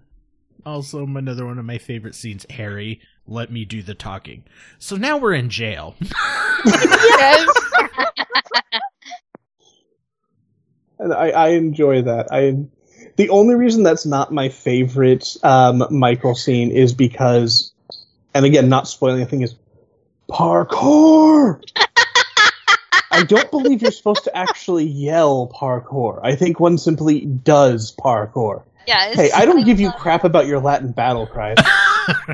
That's the only reason. That exchange, which comes way later, is the only reason that the scenes you mentioned aren't my favorite Harry Michael Well, and moments. the way that it comes, like, just in the moment in which that exchange was held, made it even better. And sometimes, speaking of parkour, sometimes Leslie and I just out of nowhere, parkour! Oh, Yes, like, I'm just across the house will yell, parkour! And he's like, what? Okay, wait. So this one is this in a later? this book? is a Much later one. later. Okay. This is you'll get there. Don't worry. And I'm Eventually, if you you'll get there. get So here's actually my thing, because you said you were probably going to start reading ahead, which again, understandable. No, I was joking. Well, I was partially joking. I said I was 10. Keep us posted on whether that stays a joke or not. I will. But so here's my question then, because we may not be able to ask this question of you next month, though I'd love to be able to ask this question of you next month. Where do you think the series is going from here? Up. Give us some predictions, or at the very least, what you'd like to see happen. Well, I'm really interested to know what happens to Susan. Definitely. I mean, I don't know, because honestly, I just 9 books. maybe I need to read more of them. I don't know. I just don't know. I want to read more of them. I just want to see what happens everywhere. Like, I don't know. That's fair. So actually, I think you do. I have a hard time answering that question too. And I think the simple reason for that is as much as I love to speculate in real life, and as much as I love to talk to you guys about these books, I'm not a book theorist. Yeah. I don't sit there and think, well, I think this is going to happen, or I think this is where they're going. I can I kind of honestly just say like going along for the ride. anything Yeah. I could have said would have not been anywhere near. Fair. Not with this series. Everything just kind of goes sideways in very good ways. So, you know what's actually really nice about just kind of going along for the ride? Is even if I don't love something, I can't actually be super disappointed because I don't get into my head what I think should happen. So even if I don't love, like, a finale, I'm never like, oh, it should have happened this way, and this person should have gotten together, and that should have actually been their father, and the box shouldn't have been that guy's soul. It totally should have been this robot. I've done that a couple of times, and interestingly, there have been, I think, maybe once was when I was really, really into a book, and I was just like continuing reading it, and I'm like, but no, you should. Well, like, why did you do it that way? You should have, whatever. But yeah, I'm not. I just sometimes I just don't know, and I can't really theorize, especially being as that this is only the third book, and I'm just like I need to read more because like I just don't know. I'm gonna talk about like plot theorists. Oh my gosh, I was looking for something. Okay, my aunt was like obsessed with Game of Thrones last year during the finale. And I was looking for something and like came across some It Should Have Ended This Ways, and holy mama, those people are vicious. Man. Oh yeah, no, the hardcore Game of Thrones community, the people who are like super, super angry, it's like, okay, I get it. You didn't like the end of the TV show. And don't get me wrong, I saw the end of the TV show. I didn't like it either, but I'm kind of disappointed with how this ended because, well, as it turns out, the people running the TV show weren't actually as good as we thought they were, and when they weren't adapting Martin's stuff, it just got progressively worse and worse. But at the same time, there's being disappointed and even being upset, and then there's that where the Game of Thrones community is right now. It's like, I don't... Like, the last few years, I've been actively ashamed to be a Star Wars fan. I'm really glad I never got involved in the Game of Thrones fandom. It never did it for me. But I will say I'm not a plot theorist either, but I have done all of those things for fucking Harry Potter. I'll contain my... Me too. The Deathly Hallows. I've done it for that, and you know what other one I couldn't help but do it for is King Killer. I couldn't help but start speculating about King Killer. Yeah. I have to say the first time I read through that, I was more speculative. I'm at the point with King Killer that I'll get it when I get it. And don't get me wrong, I'm super excited for it. But digression. Well, it's hard. Again, I'm not super mad it hasn't come out, but at the same time, it is hard to maintain that excitement for so long. I'm sure when we actually have a finite release date, the hype will be real. The hype will come back. I will say this. The people who get super angry at Rothfuss, it's like, well, I'm not going to read it when it comes out. It's like, yeah, you're on the internet complaining about this book not being out so many years after the last one came out. I don't believe you. If you tell me you don't care, if you have to pop in and say, well, he's never going to release the book, and even if he does, I'm never going to read it, and it's been too long. It's like, I don't believe you. And I don't believe you because you jumped into this internet discussion to tell me that you didn't care. I do have to say, though, that the hype, the hype for Dresden never went away. Well, in fairness, the last Dresden book was a while ago, but it wasn't almost a decade. And more importantly, it wasn't almost a decade, and in the meantime, we got short stories. A lot of really good ones. Speaking of short stories, The Year of Dresden on Jim Butcher's website, he just released a microfiction that takes place involving some of the Bigfoot characters. It's very sweet. If anybody hasn't read that, you should. Because I love Boulder Shoulders. I have not, actually. I need to read Shoulders. the microfictions. What was that his name? River Shoulders. Shoulders. I kind of wish it was Boulder Shoulders. So I know what happened. So it's like, it's something Shoulders. It's like, wait, hang on. And then my brain being where it is. So when we were younger, one of the slang terms for a particular female-oriented garment was over-the-shoulder boulder holder. Yeah. Oh. And I guarantee you that's what my mind conflated. It was something shoulder, nature shoulder, boulder shoulder? Bras and Bigfoot. Never expected that correlation. Dresden's so much about set pieces. What's your favorite scene? The crossing of the Never Never, where his godmother is kind of upon him in an instant, and they have that, like, weird pseudo face-off. When they're in the basement, in Bianca's basement, because it really sets the scene of, okay, how the fuck am I going to get out of this? And I think that grows Harry throughout the rest of the series. I think that demonstrates that we're not playing these small-time games anymore. I'm in real deep trouble here, and Harry has to rely on his sheer determination and his ability to just persevere. And I think that comes back throughout the rest of the series, and I think that that particular scene was the foundation. When Harry is being chased by Leah again, and he has Bob with him, and Bob is like, "Hi, Leah!" And Harry's just like, don't do that, because I'm in real deep shit with her. It's just like... Well, the thing is, Bob's in trouble too, though. Bob... I know. It doesn't address why, but Bob can't go back to Fairy. Bob did something. I am really intrigued about the reason why, but I don't think he ever said. He definitely didn't in this one. I'm trying to remember if he ever does say it all, but he definitely didn't in this one. I have a suspicion as to who he was with when, but I don't think it ever says specifically what. The time when Michael and Dresden were in jail. It just starts out that way, that chapter.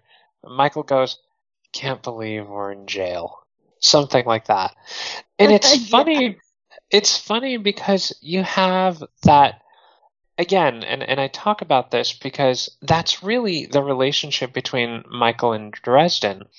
You have that companionship. I mean, even in jail, they're sitting there talking with each other. And it just goes to show you how Michael is, how loyal he is, the willingness he makes to sacrifice everything in order to help Dresden, and perhaps on an even larger scale, to help the world. Because that's Michael. He is a Knight of the Cross. He needs to serve justice where justice needs to be served.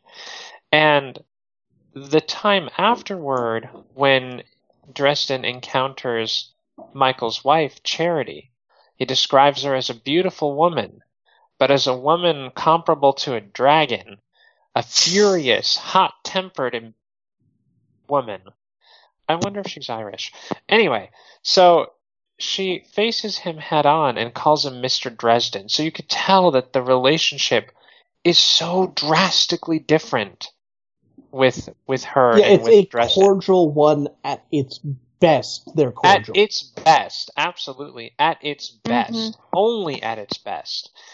And the fact that she calls him Mr. Dresden, the fact that she's very formal with him, speaks to that. And it's just so interesting how the exchange goes and how Dresden acknowledges that even. He's not angry about it. And I think that it speaks deeply to Dresden and his morals because he knows exactly what's going on. So that jail scene speaks a lot to who Dresden is and speaks a lot to who Michael is. And it actually prefaces later scenes wherein you actually find out who Dresden is and how guilt-ridden he can feel, how powerful he can feel about various things that happen in his life. Michael tells Harry, "You can't use it like that." And Leah gets a hold of Amaracius. And Michael says, "What have you done?" And to me, it was kind of like, I wouldn't say it was foreshadowing, but maybe just kind of a representation of how small an action, like an instinctive reaction, had such a big consequence. And I kind of feel like that speaks to everything that Harry does. Actually, let's just quickly, because I think we've covered. Actually, Jessica, because you're the first reader, do you have any further thoughts on this before we transition out of this and Diarga Nights? No, I don't think so. I think I've pretty much spilled my guts about it. I'll just say that I enjoyed it, and I'm definitely looking forward to reading the other books. All right. Well, that transitions us nicely into final thoughts. So yeah, just the bullet point, too long, didn't read version of what your thoughts were. Thoroughly enjoyed it. Really, really, where the series starts to take off, 4 stars. Definitely enjoyed it. This was the point where, when I first read it, I couldn't put the series down, and I'm having a really hard time not doing that again. So 5 stars. I enjoyed it as well. When I first read it, I gave the book 3 stars. I think now if I were to re-rate it, I would easily rate it 4. Lots of character depth, enjoyable plot, growth in the writing. Very much enjoyed the book. 4 stars. Definitely 4 stars. As I said, this is the first one where I feel like I can say I like it without having to add the qualifier despite itself. 4 stars out of 5. I want to thank everyone out there for listening. Boz, where can we find you? You are welcome to find me on Twitter. I'm at Bosman06. All right, and Ferry, where can we find you? You can find me on Twitter as well, and I am at MusicFairy15. Jessica, where can we find you? I am also on Twitter. I am at Braille User Jess. All right, and TJ, where can we find you? My Twitter is tsquires, TSQUIRES 711, and the current project I'm working on is trying to get Bazad to start a YouTube channel because I think he can make a lot of money with his music. Fair enough. Aww. Yeah, no, Boz, do that, because I want to ride your coattails all the way to the top, man. Exactly.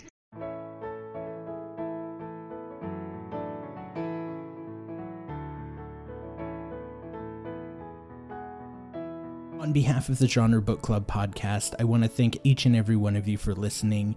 It really does mean a lot. If you want to participate in the podcast, feel free to send us a message on Twitter. The Genre Book Club is our handle. Our podcast art was designed by Alexander Barnes. Head on over to amaranthchronicles.com to buy his and Chris's book. It's really good, I promise. Our podcast music was composed by Bazad Balut, and feel free to share your appreciation for that with him on Twitter. If you enjoy it, maybe it'll convince him to make a YouTube channel.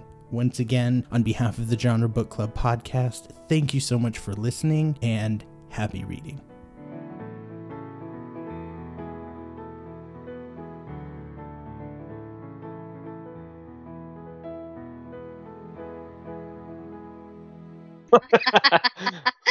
And then All maybe right. just sneak in a promotion, you can sponsor his videos. And Oh, since yeah, he's absolutely. in the podcast, we can do it for free. And then maybe we'll actually have double-digit listeners. Someday, man. All right, and Leslie, where can we find you? You can also find me on Twitter at Firesong711. And maybe if Bazad starts a YouTube channel, I can collaborate with him. Absolutely. And theoretically, you can find me on Twitter at Preiman, Preiman 790. Though you're better luck looking for Chris or Christopher Preiman on Goodreads, I would also welcome you to come check out theamaranthchronicles.com.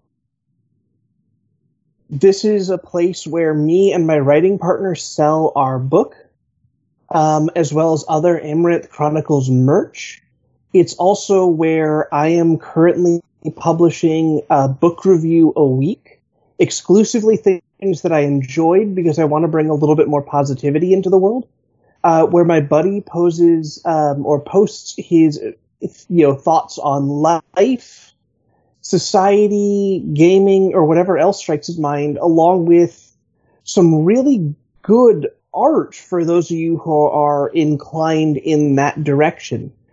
Digital renderings, 3D renderings, and things like that. Podcast art. Oh, he did do our podcast art. So I'd urge you guys to pop on over there if you'd like. The clicks help. If you want to buy a book or something else while you're there, that helps more. But just heading on over to the site, it make me very happy, and you will like me when I'm happy. Buy the book. It's really good. Buy my book. Yes, the book is actually really great. I really like the book, and I think you might too. I have in no way paid these people to say this, and am not holding a gun against any of their heads right now. Stop it. That hurts. Oh, wait a Hey, minute. watch where you put that. Is that... That wasn't the gun. That felt a little fleshy. Is that a gun? Okay, Maybe he's just moving happy to see me and made me want to edit this. moving hastily along. There it is. Yes, you said it. Awesome. All right, guys, this was a lot of fun. Thank you. So I want to thank TJ again for having the brainchild of this, and for not being upset when I took on the role of ringmaster. Not at all. I'll just go like, so you do it better than I do. It's a blast. I enjoy recording this every month,